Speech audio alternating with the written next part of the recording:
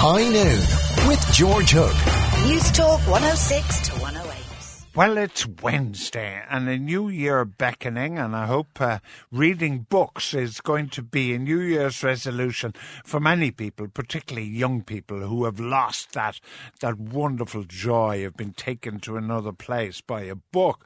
Well, you know who pops in? It's Susan Walsh, the marketing manager for Dubray Books. Susan, good morning. Happy New Year. Happy New Year, George. Thank you for having me on. Now, interestingly, you gave a book for Ingrid a month or so ago, a Japanese book, and I see Spielberg has made a movie of it, and it's supposed to be fantastic. There's going to be lots to talk about it, I The think. Silence, yeah. I have a couple of other books here that I think she'd really like. Really? Well, each month, the Dubray staff, each of our shops pick one book to recommend, so all the staff have to agree on one book, so they're fairly particular about what they choose. Right. So today I'm just looking at the first four, and first off is this superb debut novel called Homegoing by Yar Jessie, is how you pronounce her name.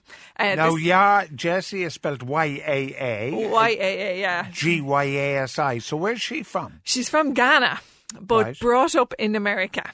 Okay. So this was selected by our the manager in our Galway shop, Leon, and he's a real knack for picking books that go on to win Booker Prizes and all the rest of it. So I always sit up and pay attention. And we'd been hearing about this book for a long time. Like, there was 10 publishers were bidding on it back in 2015 at the London Book Fair, and it was getting an awful lot of hype, which usually does make me a little bit wary sometimes. But in this case, it really lives up to the hype. I mean, it's the first book I read in 2017, the couple of days that we've had, and already I'm thinking this might be just my book of the year. I sat down and picked it up out of the pile of books to read beside the bed and found myself still sitting at the edge of the bed. An hour later, you get completely hooked up. Is this about the slave trade? Yes, it does. It looks at the slave trade. So there's some hard reading, but it is just really, really well written. It's starting with the story of two half-sisters, Effia and Essie, who were brought up in two different African tribes just as the slave trade has taken hold. Now, they don't know each other and their lives couldn't turn out more differently. Effia is married off to an English slave trader and Essie is captured and sold into slavery. And at one point they are both in the Cape Coast Castle, which was this huge fort on Ghana's coastline that housed thousands of captured slaves before they were brought over to America. All right. Except okay. Effia is in comfort upstairs and Essie is downstairs in the dungeons. All right, don't give too much away about the Homegoing by it's Jessie. very, very good. So very like Toni Morrison or Gabriel Garcia Marquez. It's that style of writing. Okay. I really recommend your it. pick, your personal pick. Yes, this is a book. It came out actually last November, but in the Christmas chaos, I think it got a little bit overlooked, and we really wanted to highlight it. It's called Miss Jane by Brad Watson.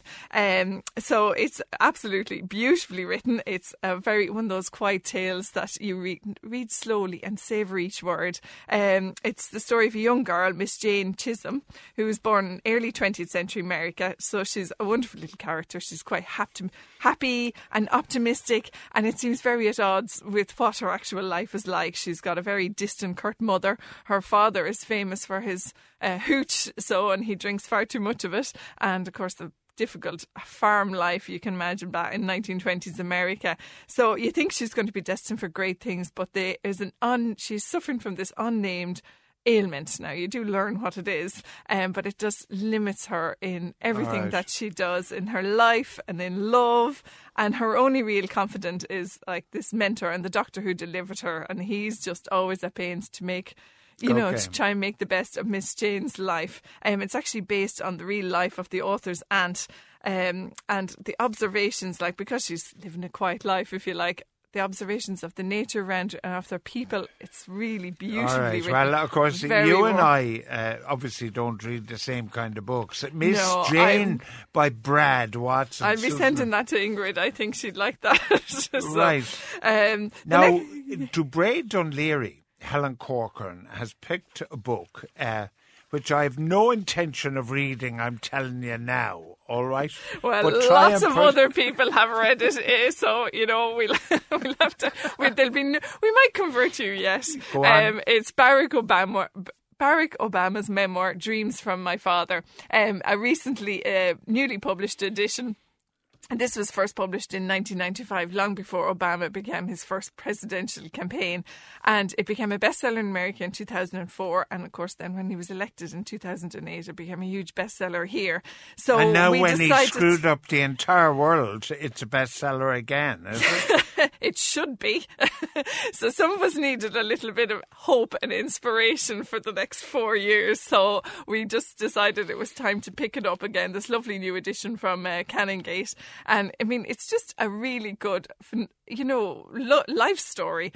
Starts at New York, where he learns that his father, a figure a person he barely knew, was killed in he was killed in a car accident. So it kind of inspired him to retrace the history of his family in Hawaii and Kenya, and dealing with a mixed heritage. You'll gather I'm not enthusiastic about anything to do with Barack Obama, aren't you? Well, yes, I do, but now, I am still going to recommend it to the many people who've read it already and would think it's time for rereading it. I mean, Dreams from My Father by Barack Obama. I suppose we can't get Profiles in Courage by John F. Kennedy and Dubray, can we? Oh, I'm sure we can. I'll get it.